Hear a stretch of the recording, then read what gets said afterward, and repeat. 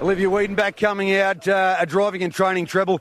My question, first one for you, Ants, is you've won so many big races, you're a legend in the sport. Do you still get excited about a great night tonight? Like tonight, you must. Oh, definitely, J-Bond, especially, the work that goes in behind the scenes, the staff and people, they put so much effort into it. So you see us out on the track, but there's such a team behind us that are so dedicated, and, I can't thank them enough.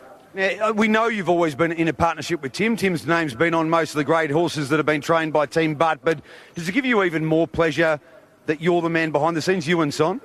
Yeah, definitely, yeah. Like I said, I've never really trained before, and I had a stint there one time when Tim was out, and but as I said, I obviously had a lot to do with the stable back in the day. We're basically in partnership, an unofficial partnership, and it's not new to me, but probably been the big boss is, so... No, it's really satisfying. Driving's great. You rock up and jump in the cart and do your job and go home to the pub. But, when you're training, it's 24/7 and it's really satisfying. Now, has that confirmed your thoughts that he might go into the 4-year-old Bonanza? Yeah, I think so. It's probably going to be a step up for him, but he's a lovely horse and he'll actually follow pace really good. He's we'll give him a shot at it, yeah. Well done, Ant. Thanks, Jace. He's been the hero of the night, along with Lochinvar.